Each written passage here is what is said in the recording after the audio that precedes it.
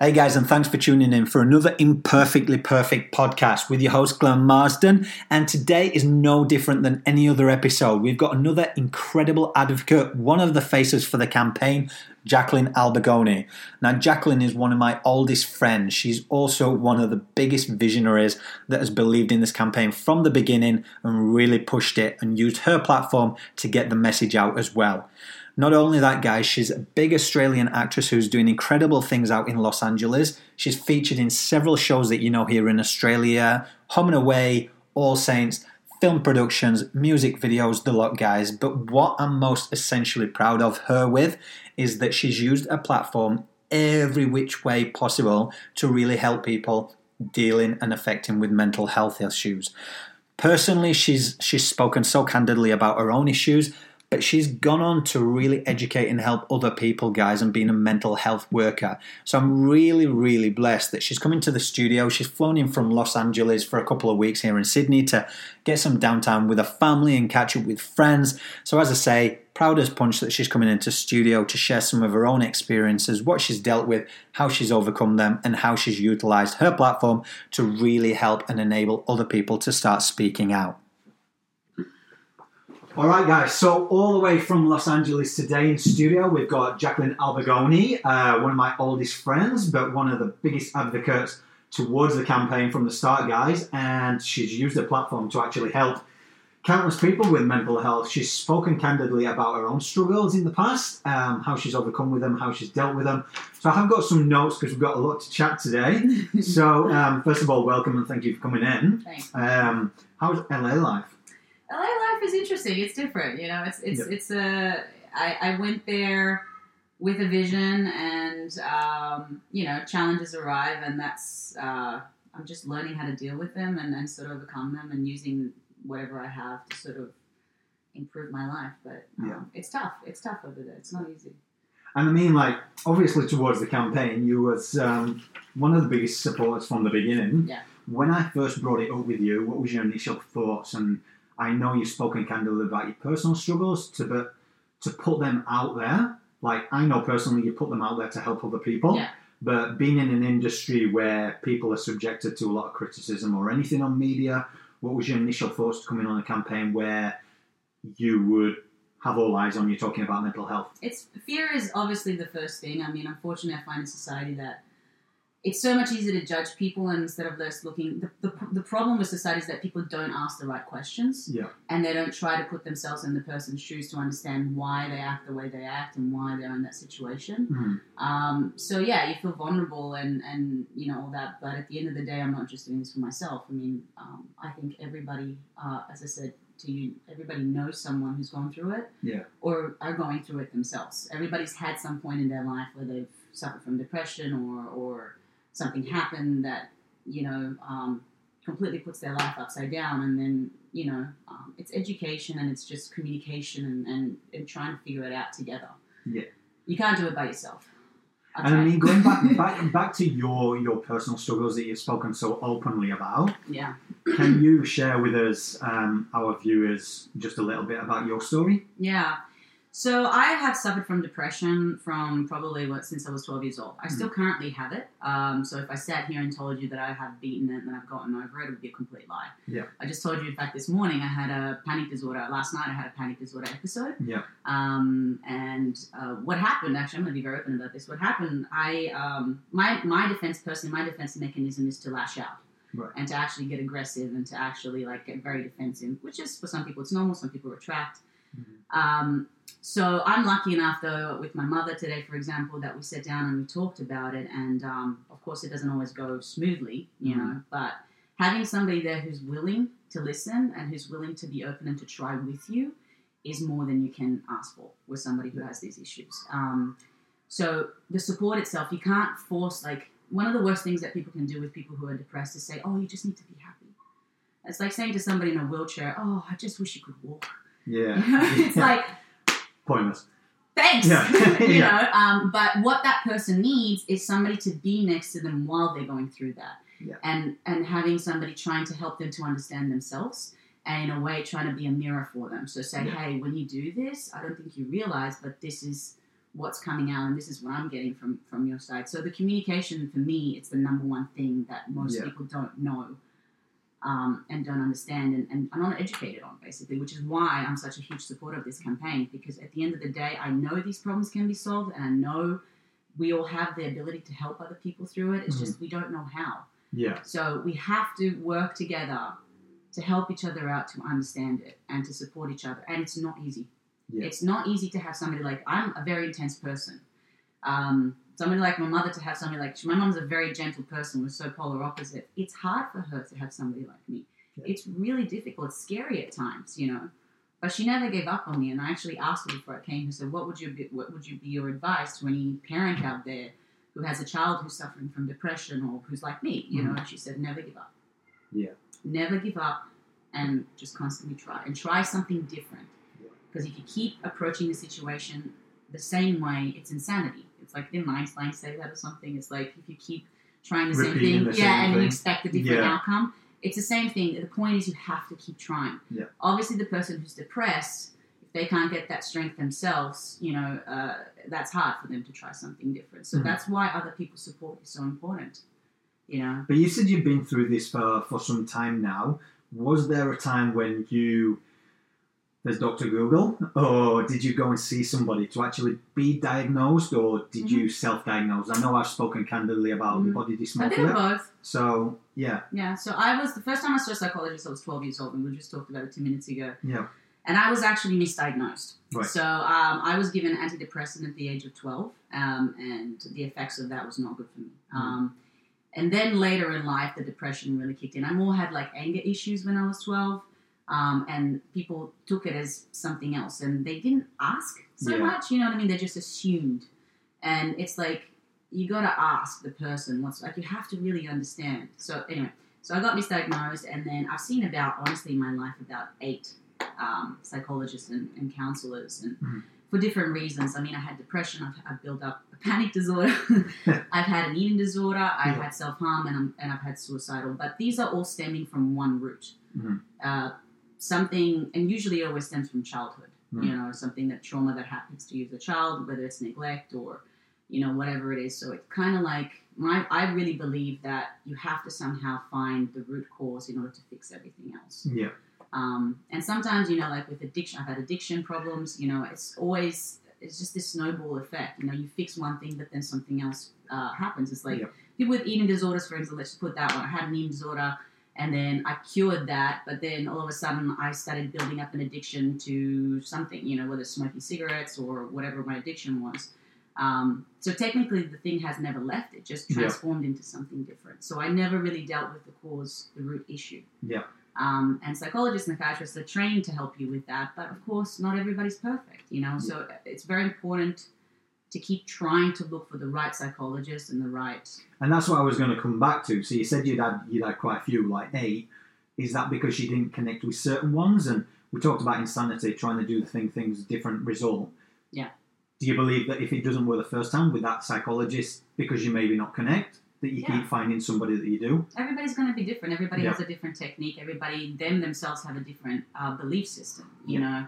So I've had great psychologists and I had really bad ones, you know. And so it's up to you to sort of go, am I getting better? And do I have a mutual respect with this person? Yeah. You have to respect them and they have to respect you. So if you're not feeling that, then I'd say try and look for somebody else, because you have to. And of course, you also got to ask yourself, am I resisting this too? Yeah. Because a lot of the time, somebody who's really good for you, if you're in your ego, you're going to make them the enemy. You know? And of course, what was the age that you started seeing psychiatrists, did you say? 12. Early. I started 12. So going through those teenage years as well, I suppose you already had a bit of adolescence, like temper, aggro, so you didn't want to know from anyone anyway? I was extremely violent. I was terrifying, actually, as a teenager. I was scared myself. I was very unpredictable. I was very violent. I was very aggressive. Extreme depression, self-harm all the time. Like, I'd be in school and I'd be cutting myself under the table. Right. I had, like, blood all over my top, and I attempted suicide a couple of times when I was a teenager. Right. I had an eating disorder around that time, and I was in an extremely abusive relationship on top of that. That environment, you can imagine, is not helping me, you know. So yeah, a lot of it. And another thing that I read yesterday, because I constantly educate myself about it. I still to this day look for books and try to understand what's going on with me. And a lot of people kind of give up. And depression is hopelessness. And it's super lonely. And it's absolute hopelessness. You just don't know what to do. You know? But my motto is always try anything. Just try anything. When I have depression, I've trained myself now to work to know how to roll myself out of it. I can't always do it, but if I wake up in the morning and I'm so depressed, like I don't know if people who have had depression will really get this. You can't get out of bed. What I've learned is just roll, just roll, fall down, crawl, and eventually you'll get up. You know what I mean? But you have to find that strength that's not there somehow, and you have to have a vision, or you have to have something to fight for. And people who are depressed don't. So what would you say on an outside scale sort of thing, and because I know that you've used your platform to help other people going forward, what is the most common misconception of the stigma towards people going through something that people think and associate? I think people are really scared of people with depression because it brings up stuff with themselves, and also it brings up their inadequacy to cope with it. Right. So it makes people feel like makes them feel hopeless too, because they're like, I don't know what to do, you know. But communication is the key, and it's about asking the person and finding the right languaging where that person doesn't feel attacked or belittled.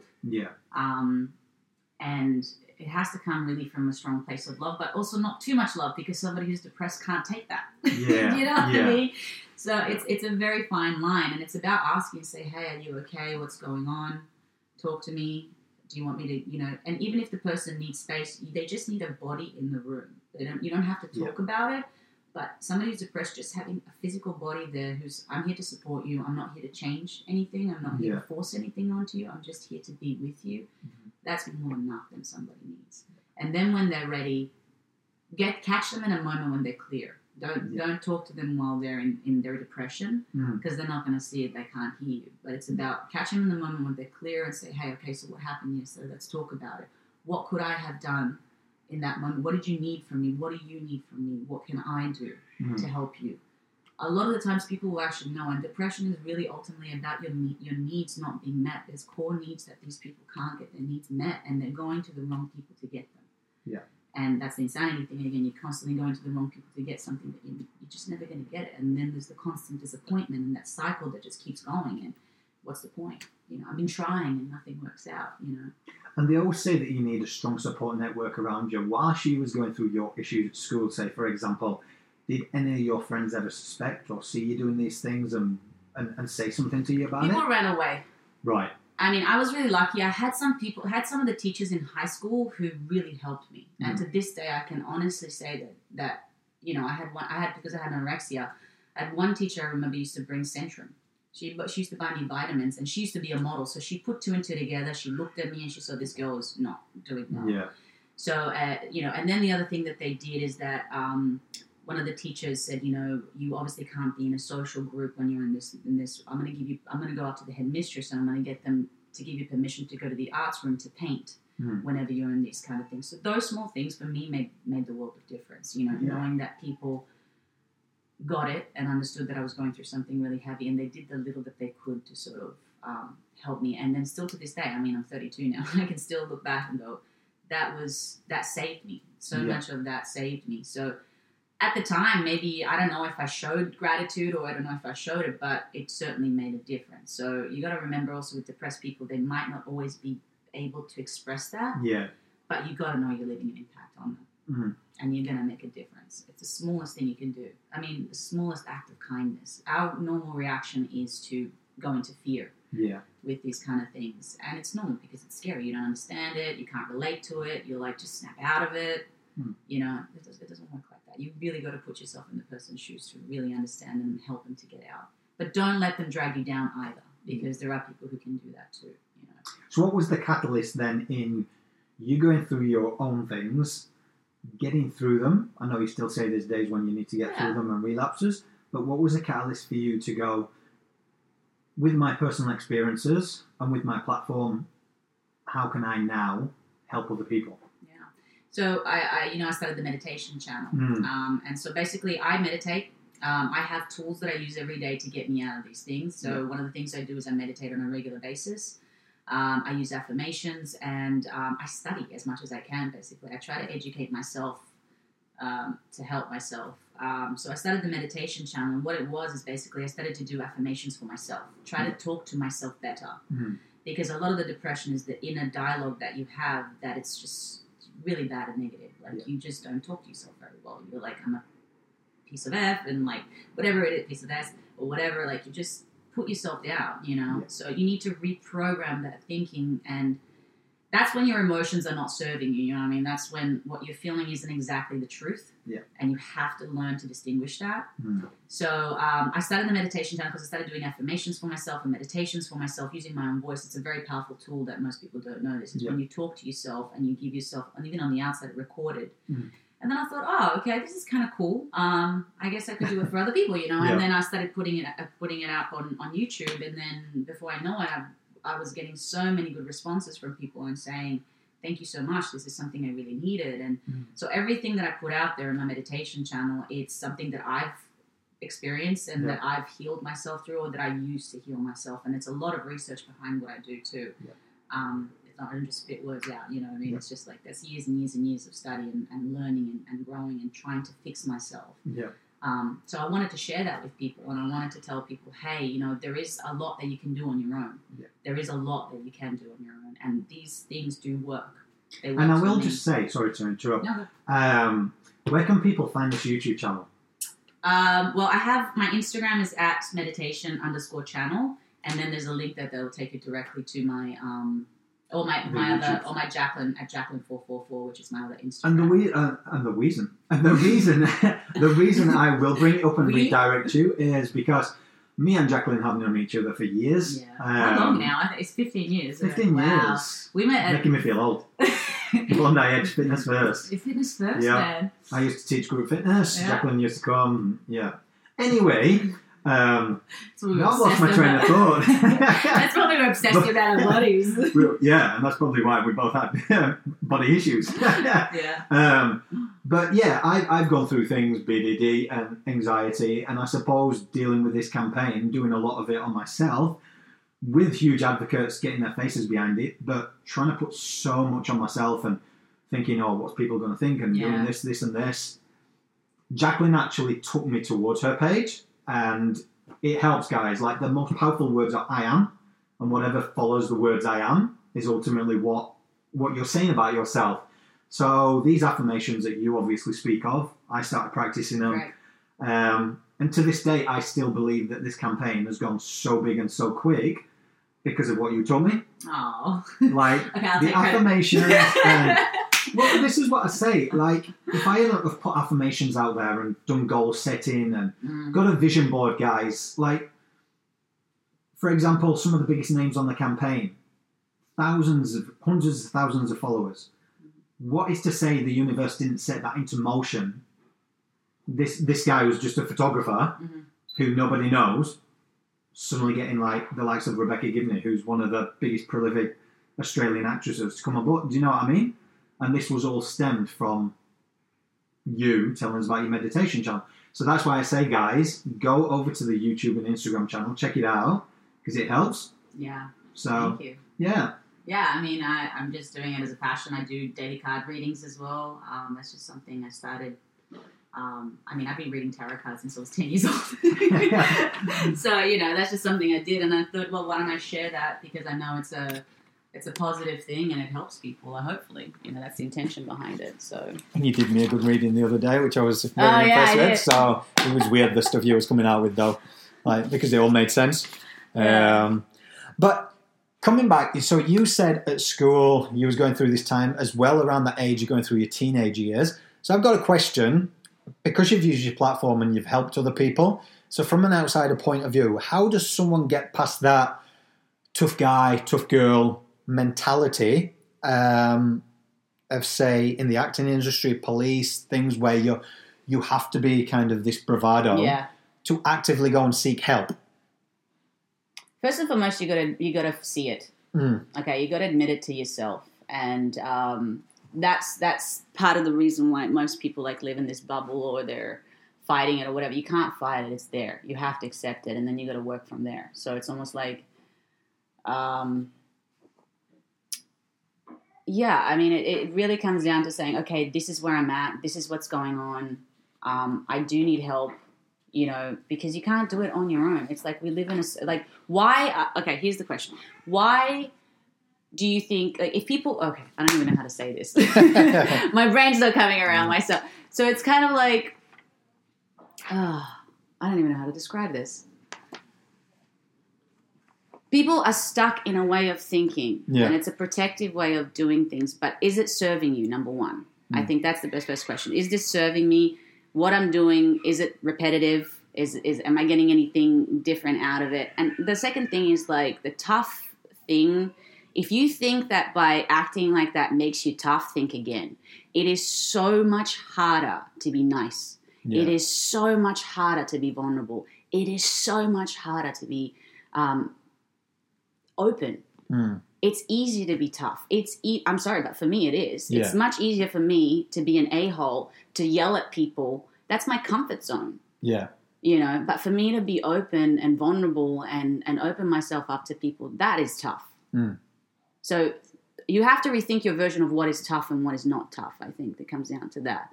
And what society tells you, well, really think about it. Sit there and really think about it. Like, it's a social conditioning. It's what everybody thinks, but it doesn't necessarily mean that that's true. Yeah. Okay, did that make sense? Yeah. I hope so. I was like, I lost myself there. It was just I was listening and I was going into my next question and just thinking, so from somebody who's had their own personal experiences and for someone that's done so much work in this sector with helping other people get through it, where do you think we can start changing this attitude in ourselves, first of all, but as a society? Question. Toward it. Question. Start asking questions. Don't settle with, that's just how things are. Well, that's just how it's going to be. Like, you have to ask questions. You have to think outside the box. You have to be willing to learn and grow.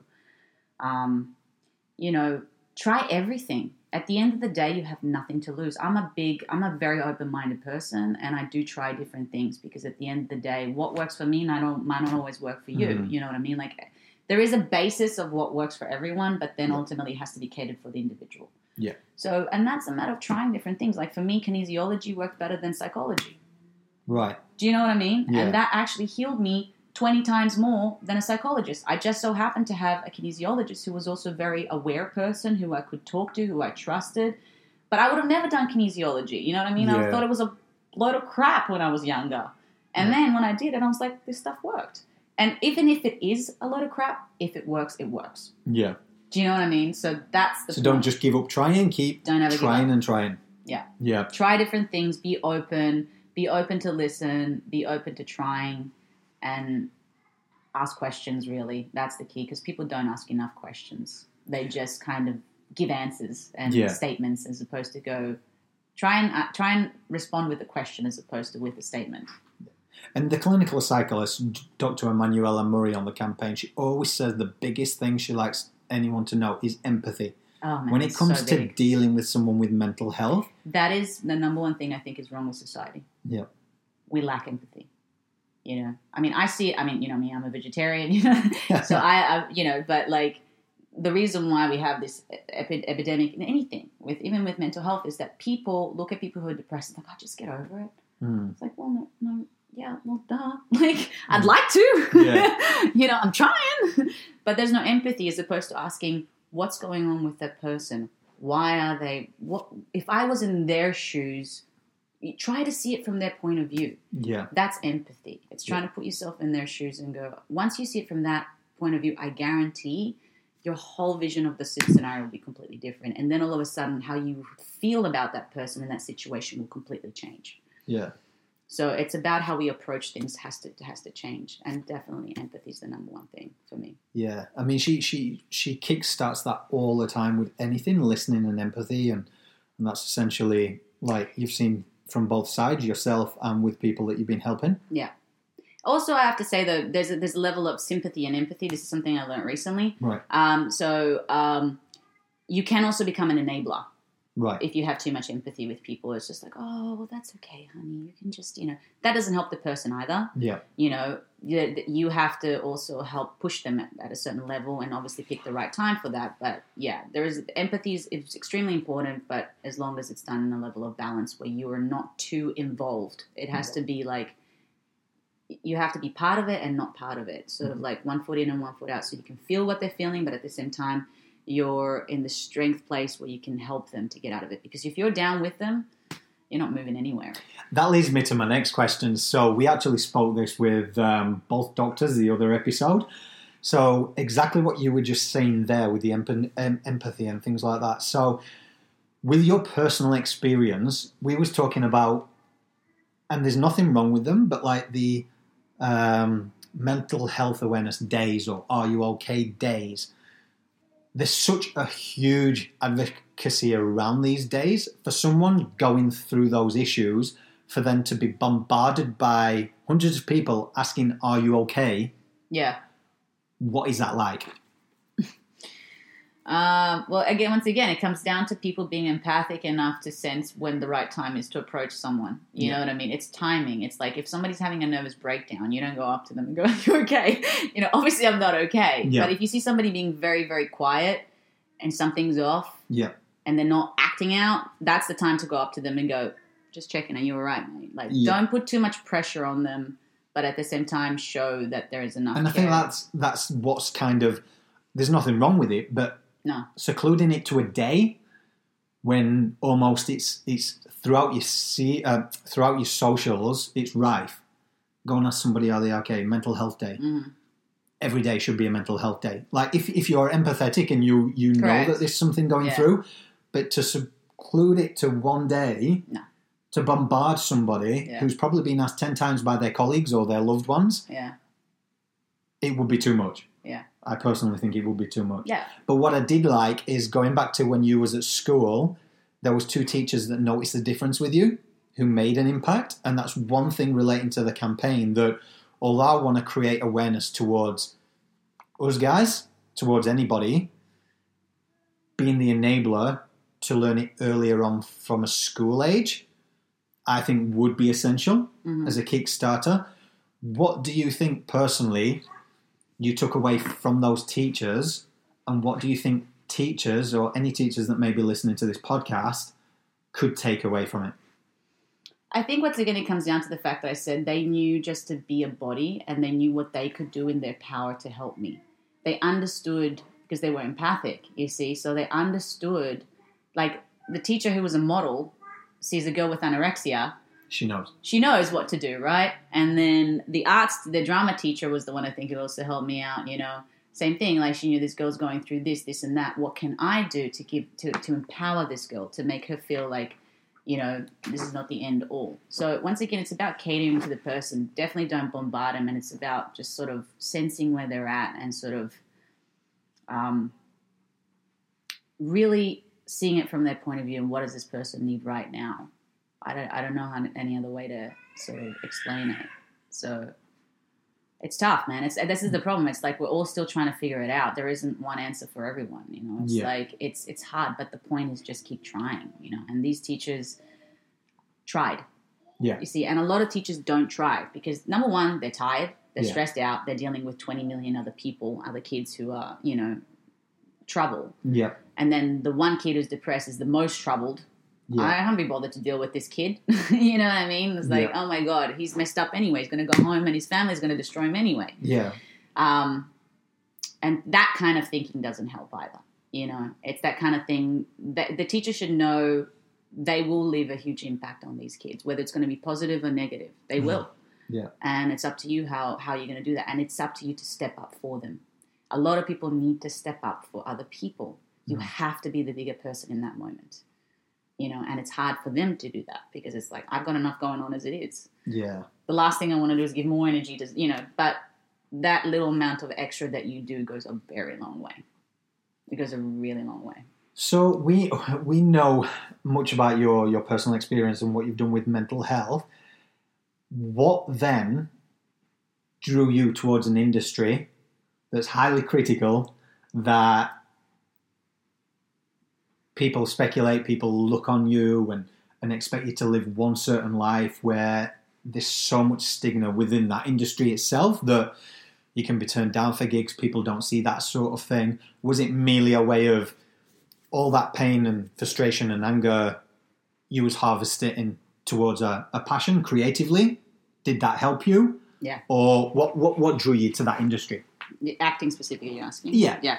Acting, I kind of fell into it. So this is how it happened, was through my depression, in fact. So the drama teacher, I was just very good at it. That was the one thing that I was really good at. So that empowered me, and therefore I just liked it, and I soaked it, and it was my way of expressing my pain and getting it out of my system, and that pain that you have is going to come out. And for me, at the beginning, was self-harm, and then it was bulimia, and then it was anorexia and bulimia, and acting was the one thing that got it out of my system. It's like energy that you're carrying with you, and you have to get it off you. And it made me happy. It just made me ecstatic. I'd walk away from this, and I felt good, and I felt good not just for one day, for a whole week, a whole month. Yeah. And then that was the one thought that constantly got me out of depression, is this is something worth living. That gives me life, that makes me feel alive.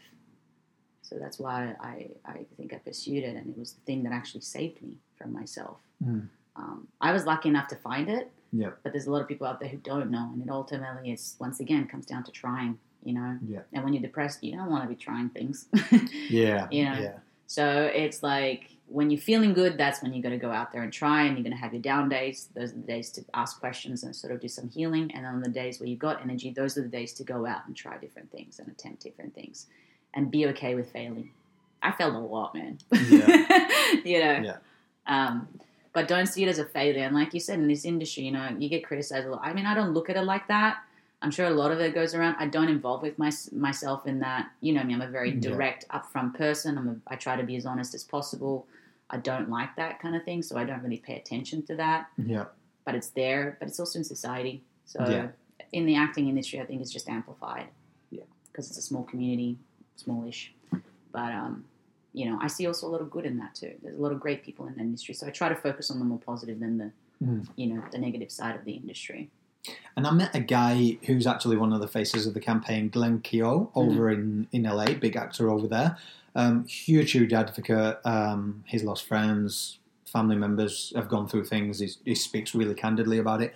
But even he said on the outside, he's watched friends who have turned things around by, I know you used your frustration and things, and you found your creative outlet to motivate it into something good.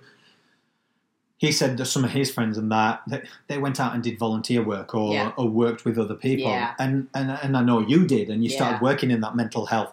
Did you also find that was absolutely an awesome way? That's great that you brought that up. I actually didn't even think of that, but that makes sort of, So selfless act when you're depressed is one of the biggest things you can definitely do for yourself. That's the other thing, because it's we as humans have very specific core needs, and one of them is service. We need to feel like we're giving something back to the community, whether you like it or not. We do. It's in our nature, because we're actually packed animals. I used to never think this. I used to be I can be by myself and F everybody. Okay, that's not going to help. So the act of service. So I've done a lot of charity work. I used to work in a mental institution. I'm a huge animal advocate. These things give me purpose, and these things give me a reason to be here. Yeah. And that's ultimately the part of myself that's suffering that I'm trying to fix. Right. Through the outside, by sharing it with everyone, because we're connected ultimately. Yeah. Whether we like it or not, we're all connected. We're all one, all that la-di-da, but it's true. It is, yeah. And it does sometimes, and it's wrong to say, but it does take maybe a terrorist attack, and as bad as those things are, when we actually see humanity and people coming together, because outside those things, we are disconnected. I'm a firm believer in using the negativity and turning it into something good, and that's the point of tragedy. That's why tragedy happens, because guess what happens whenever tragedy happens? Change happens. Yeah. It forces you to change. Yeah. You have no other choice but to change, or you can stay there. You know what I mean? But then nobody moves anywhere. So it forces you, and yes, there is there is actually positivity in the negative too. Yeah. But it comes down to your point of view, and once again, asking yourself the right questions, and what can I do now? Yeah. How can I use this as fuel to get me out of it? How can I use this to ... Yeah. You know? Yeah. It makes a huge difference. So true. I mean, you could say the same thing for you, right? I mean, you started this whole campaign because of this pain that you had, right? And in a way, it's like, it's our way of trying to connect. It's our way of sort of saying, hey, guys, you're not alone, you know? And as I said, depression and mental health is a really lonely place. Yeah. You could have people around you and you still, like, it's just like an abyss of isolation. Like, I don't even know how to... Yeah. It's horrible. But it is, because... As much as the campaign's resonated with people and the huge amount of supports he's got, there have been a couple of messages, and I'll go through a few. So there was one, why, and again, there's a stigma against who are being used. So why are you using celebrities? Okay, they are normal people. Mm-hmm. That's why. Number one, yes. That's FYI. Why are you using people who are only really good looking? Again, these are certain things, and I always respond. I try to respond with everyone, and there's always a certain amount of constructive criticism I'm always open to. But essentially, I said to this person, I was like, "But beauty is in the beholder." So, Absolutely. like, certain person might not think they're good looking, or somebody else might not. Yeah. And he was actually... That's social standards, I think, exactly. that they're referring to. Yeah. And he was huge enough to actually turn around and go, oh, I actually apologise, because that was my own perception of thinking of this. Who's this person? I love him already. I know.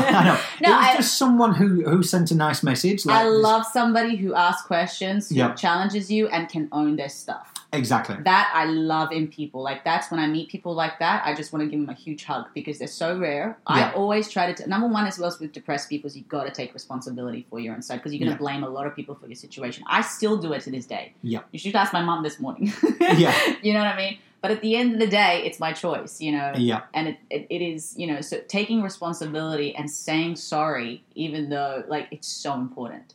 Yeah. It's so important. And we lack this in friendships. We lack this in all relationships. Say you're sorry. Own your stuff, man. But that's even good. Like, even when me and my wife argue, if she'll have a go at me and I've done it, I'll own it and I'll say I'm sorry. And guys out there listening to this, listen to this one, guys. She will be shocked. Yes. Because there's nowhere for them to go. Because they're like, we can't continue this now because you've owned up to your shit. Yes. And it moves on. Yeah. And it works so much better. But yeah, coming to those messages, constructive criticism, always be open to it. And I'll always answer. There was one I even got from someone at the beginning who basically said, sent me a message and about some of my photography, saying, oh, this is nice compared to the shocking images that I see sometimes. And I was like, oh, what do you refer to? And she was like, oh, some of the campaign images sometimes are quite shocking. I was like, shocking in which way? So I was challenging it. Yeah. Like, shocking as in which way? Because it's making you feel something, or making you resonate with the image? Is it bringing up your own kind of things? And they were big enough. So we had a full conversation. And it was good because nobody tries to get to the root cause of things with people. Yeah. And I think that's the good thing that I love about this campaign, is that it's bringing the human side out of it, because I don't know these people who are reaching out to me, but I'm more than happy for a conversation. But that's the point of it, you know. Exactly. And it's very hard to have a conversation when you have opposing points of view.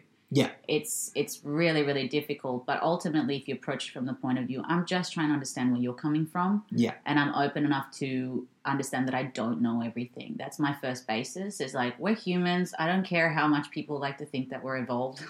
We're not. Yeah. You know, so accept that, you know, and just say, we still all need the basic things. Yeah. Humanity, love, it makes the world go around. It really does, doesn't it? Yeah. Like, so it's getting that conversation started. Don't be afraid of it. And be okay with being wrong. Yeah. You know, I mean, unfortunately, society now, it's like everything has to be perfect. I feel it still, you know. It's like, oh, I can't be wrong, and, you know, and all that sort of stuff. But it's not. It's like, it's not even like, don't even look at it as being wrong. Look at it as evolving, as growing, as educating, putting more information, expanding. Yeah. Empathy, association. Like, use different words. Don't use, you know, I just used it, but do you know what I mean? But just like try and look at things from a different perspective, and that will help you to receive the message differently. Yeah. It's all about perspective. You know, if you're closed off and you think your way is the best way and that's it, I'll guarantee you that's ego talking. Yeah. We're always evolving. We're always learning. Always be open. I think that's the number one key for anyone to help themselves and others. And I'll post a link to a good friend. He's one of the faces of the campaign, Nick Brax. He's recently done some videos, and you'll actually love the concept of it. So it's two friends, and they're actually talking. And she was like, "Oh, how are you going?" And he was like, "Oh, so absolutely amazing. My daughter's just got into the most prestigious school in wherever it was." Mm-hmm. And Porsche or something, she just wanted a new car. So, the new Mercedes-Benz, for example. I can't remember the exact story. But, yeah, so I just bought her that. And we've just bought another property. And we've just all done this. And this went on for like 15 minutes. Yeah. And then the friend was there, empathy listening. And then she just turned around and she was like, "So how are you?" And he was like, yeah. What? And she was like, "So how are you?" And he was like, "Fucking miserable." Mm. Like, and it were little videos like that. But it actually shows you that a lot of people would cut off to that initial start of that conversation because you'd be like, "Oh, this person's just talking ego. Right. Like what they've got. But what you're trying to say is empathy and listening. Stay till the end of that conversation and actually find out and say, "Okay, that's great. But how are you feeling?" Yeah. I think that's where we need to start going with it. Layers of the onions, man. You just got to peel them off until you get to the core. Yeah. Yeah. And it's really just listening, being open, understanding. I mean, it sounds easy. It's not easy. It's not easy to do that. But these are pure examples of that, Yeah. Patience and persistence and all that sort of stuff does eventually pay off. And I mean, we could talk all day, guys, because we've known each other 15 years. So how long has it been? This could carry on. So we're going to wrap up. But what I will say is, for anyone listening to this campaign, I always like to say this: what would you like people to take away? Ooh, no pressure. Try something different today. Every day, try something different. Try and approach something from a completely different point of view that you've done before. Is this everyone in general, or shall we go to anyone who's gone through an issue, or for people trying to understand? I think it's both ways. Yeah. For both, yeah. It's just keep trying something new, Those approach things from try to think outside the box and get yourself out of yourself in a way and look at it from afar and then come back in and try different things, but try something different every day. Because that will expand your view and that might actually teach you something that you didn't know before. I'm all about that. Yeah. So, huge fan of that. And I'm a huge thing. You're saying. Well, I've lost my train of thought now because that's in my head. I'm going to say, Glenn, thank you so much for this podcast. It's been an absolute pleasure having you on today. Yeah, we'll leave it there. Just a gratitude journal, because I know whenever you may be going through things and it seems hopeless, that are always going to be something that you're grateful for. Yes. So I would say really make that a priority. Well, they say basically when you're in depression, gratitude kills depression. And it's true. It's why? Because when you're depressed, you're thinking, oh, my life sucks, everything's this. And then if you just think of the simplest thing, it's like, I'm grateful for having hair. I'm grateful for the sun. Yep. I'm grateful for my shoes. I'm grateful I have $10 in my bank account.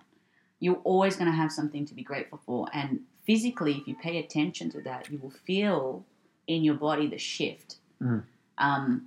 So languaging is so important. And affirmations, I used to write a page of affirmations every single day for a year. And I told my mum this, and I said to her, this is before I moved to Los Angeles, said, watch what happens in my life that I do this. And crazy things have happened. I stopped doing them as much. I mean, I still do affirmations, but I don't do them as hardcore. But people with depression and stuff like that, look them up. By the way, I'd like to put a name out there for people to look up. Her name is Teal Swan. Anyone who suffers from depression, panic disorder, anything that's really, really deep, look up Teal Swan. I highly recommend it. She's, for me, the number one person to go to help you to get out of this. Because she doesn't sugarcoat it. She uses affirmations, but she uses them in a way where she makes you go into the pain and then come out of it. Most people want to avoid the pain, and if you avoid the pain, it's just not gonna. It's avoidance once again. It's not what you avoid will persist. So I'm sorry, going back to the affirmations, but affirmations, gratitude journals. You got to take steps, proactive steps every day, as small as they are, just to try and shift what it is. But also, don't overwhelm yourself. Pick one thing to do. Just pick one thing. Stick with that. move forward, and then pick another. So give yourself realistic timeframes. This is what comes down to vision boards and vision and all that sort of stuff. You have to give yourself, okay, this week I'm going to make it about, I used to do things like, okay, I used to have a board of a month, and I'm like, this month is about self-love. Yeah. So all I did for that month is focus on self-love and self-affirmation. I love and approve of myself just as I am. I am beautiful. I mean, as stupid as it sounds, we need that. We need that reaffirmation. Environment, the people that we have, safe relationships. Don't surround yourself with people who put you down. Don't surround yourself with people who tell you, oh, what's the point? Don't do that. And it's hard because when you're in that place, you're so desperate for love and connection that you'll put up with anyone, you know. It's about taking those small steps to get you out of it, you know. And that one step is like, what is it my boss said? Is like 1% every day adds up to 365% by the end of the year. Is that right? It's 365. My math is no good. Yeah, but think about it. It does. And, you know, that 1% that you do every day, in 7 days, that becomes 7%. In 2 weeks, that's 14%. So the smallest amount that you do, just do that 1% every day, and it'll get you so much further over time. Yeah. Whether it's affirmations or whatever it is, gratitude journals. But I think try and find your ways as well to do that as well, because at the beginning I didn't initially want to write stuff down. Yeah. Like, I'm a busy guy, so it was taking time. So I would turn that into motivation for the gym. Yeah. So whilst I'm training, I would actually go on YouTube and find some of these channels. Podcasts. And it's just a repetitive nature that goes in your subliminal mind that you're literally, it's imprinting in there. Mm-hmm. And now every night before I go to bed, I listen to one. Yeah. And at first I was like, well, how is this working? Because I'm asleep. Like, you know what I mean? Well, your brain. But that's what they always say. It's always listening after you fall asleep. So most of my meditations, for example, are designed for that. A lot of them are designed with some of the messages and all that sort of stuff. You can listen to them while you're sleeping. It does work. Yeah. Because your brain is always awake. So it's always registering and it's always listening. In fact, we only really use we're conscious 10%. Yeah. 90% of what we do is totally unconscious. So you don't have to be awake for it. Yeah. Do you know what I mean? I started realising that. At first I was like, and then I'd wake up and my wife, obviously, she's with a little one, and she was like, I just woke up to this voice, and I'm like, where's the voice coming It's harder from? when you have somebody else as well, because they're like, I don't want to listen to it. Yeah, but no, absolutely. Like I was the same. Audiobooks, whatever, you know, if you say you don't have the time, you're lying. You drive to work. That time, instead of listening to whatever you're listening to, put on an audiobook. You know, I listen to affirmations. I used to put Louise Hay on all the time. Yeah. 24/7, just have these affirmations because I couldn't do it for myself. So I needed somebody else to do it, but I did it through that. But we waste so much time on social media. We waste so much time on listening to music. We're buying to companies' products and everything, looking on Amazon. Yeah. So try and invest your time into you. And it's also that quick gratification that we're looking for, unfortunately. Yeah. And once again, it's that 1% investment that you got to think about. Yeah. You know, it's like, oh, if I have that donut now, I'm going to feel great, but then I'm going to feel like crap for the rest of the day. Or I could have that, you know, the vegetables and the rice, and then know that that's going to serve me in the long run, you know. Yeah. So it's the same concept, you know. It's just like you got to make a plan and stick to the plan. But it's hard to make that plan. But just pick one thing to do a week. That's always what I say. Just like this week I'm going to focus on this, and I'm going to take 1% step every day to make this happen. Make it so you're not overwhelmed, because life and everything is just hard enough as it is. Yeah. So try to simplify it and break it down, and then from there things will become clearer and clearer and clearer. And then all of a sudden, you know this. Once you start it and then it starts working, guess what happens? Yeah. You get obsessed, right? Yeah. You get obsessed because you're like, holy. Because you see it works. Yeah, it works. And that's the thing with people that actually says, and I'll take it back to my wife.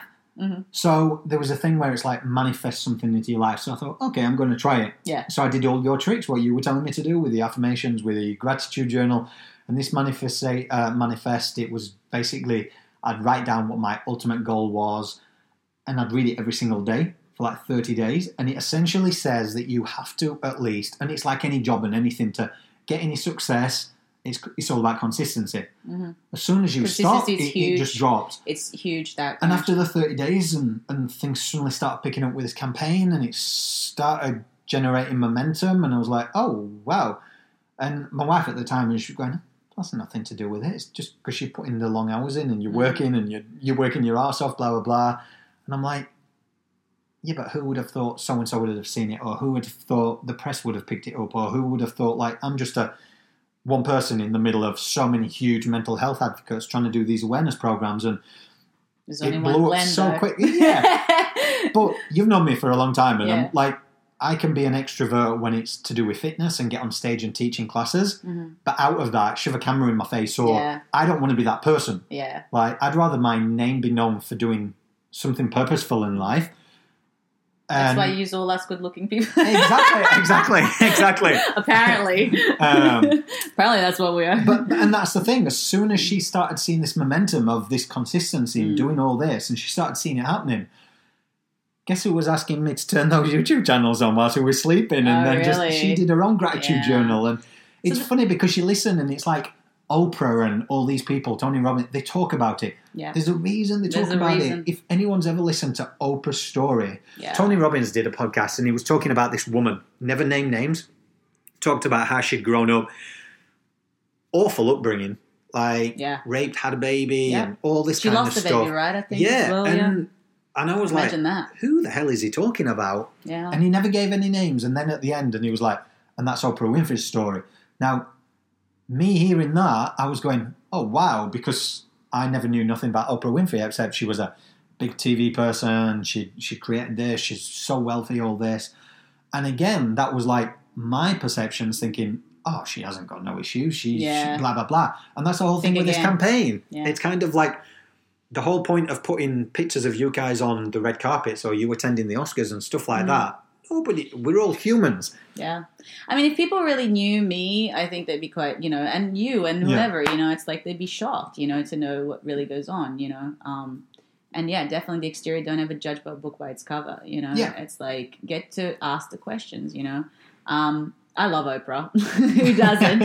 But she's a pure example of turning something negative into something positive, which is what I was saying before. She used that trauma and that tough life to create something beautiful out of it. And she didn't say, oh, okay, that's it, I'm going to give up. She put 1% every day, maybe 10% even to get out of it. But she fought for herself, and she did it the right way because she surrounded herself with the right people eventually. She did a lot of mistakes on the way. Yeah. I do believe there's a level of support that comes out from somewhere out there, but if your intentions are right, the support shows up. And those are signs that are saying that you're on the right path. So part of it is also recognizing those opportunities and accepting the help and the support. A lot of people refuse a lot of help and support. Yeah. You're just hurting yourself in that point. You're never going to get out of it if you just keep refusing help and support. Like, you have to. And she's somebody like, I feel like who did a lot of it on her own, but I think she surrounded herself with the right people and made some really good choices that eventually got her there. So be receptive, be open, try new things, keep going. Because we don't know everything, and she's still learning. That's why she's doing what she's doing. She's trying to teach what she learned. Yeah. I've read many of her books, and I think she's got 1 or 2 books out. I can't remember. It was one. I think it was like. And it was What I Know, or it's been so long ago, but What I Know for Sure, that was the thing. And she just shares all her experience, and she's, when you read it, it's nothing special that she did, what I mean? Ultimately, she just asked the right questions, and she went there. Yeah. And she said, I'm not okay with being this way. Yeah. This is not okay. There has to be a solution. And I believe in the solution. And so did she. And that's the reason why we can get out of it. It's people who just give up and just say there is no other solution. Oh, then you're going to kind of be stuck there. You're never going to go anywhere if you have that attitude. And it's true, and that's one of the things like that needs to come out of it all is sometimes brutal honesty, like Oprah gives, is essentially honesty. People, and this is the misconception about honesty is that people think, oh, honesty is just brutal, and like, no, I'm a very honest person. Like, if you ask me, am I overweight? If you're overweight, I'm not going to say, oh yeah, you're fat, but I'm going to say like, there's a way to approach that in a gentle way and just being honest, but saying, and then turn it into a positive. Yeah. And say, but you're beautiful, man. Yeah. And I will always come from a genuine place. Like you're saying, beauty's in the eye of the beholder. Like, I guarantee that what I find attractive, most people don't. Yeah. Do you know what I mean? And I have a very quirky taste. Yeah. And, but it's true. As long as you come from a place of truthfulness, like, yes, my answer is truthful, but also my saying to you that you're beautiful and I see that beauty in you is also true. Mm. So there is a way to be honest and there is a way to be truthful. And yes, it's harsh, but it's done with so much love that it motivates the person as opposed to stop them. Yeah. And that comes from the person who's telling the truth. That's their responsibility to be able to communicate that better. And if you don't know how to do that, well, you'll know by the response of people, how that goes. And then you can tell if people respond well, then obviously you approach it the right way. If people don't respond well, then maybe you should think about how you're saying things, And that's just working on yourself internally as well. Yeah. And I think that's everybody all that comes down to. Everybody needs to. If we're breaking this stigma towards mental health, if we're changing things, like, look inside yourself first about what you can do, and about, you say, our main thing in life is service of others. Yeah. Like, think about what you can actually do, and that can be a little thing, like just making a nice gesture to someone at the end of the day. And I'll give you an example. When I was in LA, I was going through a really, really hard time. I'm not going to get into how it got to that, but I was really broke at one point. Like, I was literally living on $1 a day. I thought I was going to get kicked out of the apartment. And I was seeing this guy, and this guy goes, "Hey, I'm going down to Skid Row to serve food." I don't know if anyone's been to Skid Row. Like, have you heard of Skid Row? Yeah, I was shooting down there. It's crazy. It's an eye-opener. It's literally like a third world country in the city. Yep. And I went there at night. It's the most dangerous thing I probably have ever done. Yeah. And I was scared. But I sat there, and I looked at these people, and all of a sudden I felt so lucky. And I was giving them food, and I could be there, even though in my position where I didn't have a car, I was riding my bicycle 5 hours a day to get from A to B. I didn't eat for like a day and a half or 2 days because I had no money for food, and I still was there to do service. That act alone gave me so much power and so much. It changed my perspective about my position. I'm like, yeah, I have no money, but I am also living in like a beautiful area, and I have a roommate, and I have a roof over my head, and I have food still. Like, even if people can help me, like. So that's where the service comes in, and that's where it serves you at the end of the day. The service act will end up serving you, even though you're serving somebody else. Yeah. If that makes any sense. And I think I'll probably finish off, whatever you're going through, it could essentially be the making of you as well, in how you turn it around to a positive, because I truly believe of what we're talking about with the meditation, with the affirmations, with the gratitude. At the time I was going through my BDD and I didn't think there was no way out, like completely overtaken, thinking about flaws that weren't there, but it was in my mind, to bring in essentially a campaign that has gone big and resonated with so many people. I think that's been the making of me. So to go through something like that, and yourself going through what you went through, it's never nice to go through. No. But essentially, look what you have achieved. You've used your platform. You've been on some of the top shows, films, and you've been able to help people. Take away money, take away all the shit, the materialistic shit. You feel good that you've actually been able to impact someone's life. Absolutely. And I think we were just talking about it before as well. Like, unfortunately in society now we associate success with money and with financial rewards but it can go as quick as it can come. Exactly. And then these things, like if I've impacted you, that's like you said, I know you impacted me, like we all impact each other. That's going to go for a lifetime. Yeah. So that's the difference, I think, between the two. You got to remember the long run is much better than the quick fix or the quick gratification, even though at the time it may not look like it. So you gotta be able to really see things for what they truly are and not what you think they are. Yeah, true. And I've got to send you another podcast, actually. I think it was a motivational one, but I think it was Denzel Washington with his voice, and I can't remember the exact words, but it was basically coming to this concept of like each one teach one. So if you have made a success or you've learned something throughout life, don't hold it in. Teach the next person, pass it on, and that is essentially another way that we can break the stigma surrounding mental health. Teach somebody. Yeah, and guys, if you're going to look for somebody, like look for somebody who's already successful in that. Don't go after and you can get advice from the wrong people too. You know, and you can go to people who talk the talk but ain't walking. So Oprah is a pure, she talked the talk, she walked the walk. So that's somebody that you can look up to. Just be careful also who you're listening to and where you're getting your information, and just be open to very different types of information and choose what's right for you and what works and what's serving. It's a win-win outcome. Always choose the win-win outcome. But everything we're doing, guys, as we always say, is trying to create the awareness and starting the conversation. So if you may be going through something, simply reach out and talk to somebody. I will direct all lines to your nearest crisis lines, guys. I just want to thank Jacqueline for coming in today. Anytime, man. Anytime. We probably talked more than any other episode going, but it's been good to chat and catch up. But until next time, guys, keep safe. Really do start that conversation with somebody. And thank you, Jackie. No worries.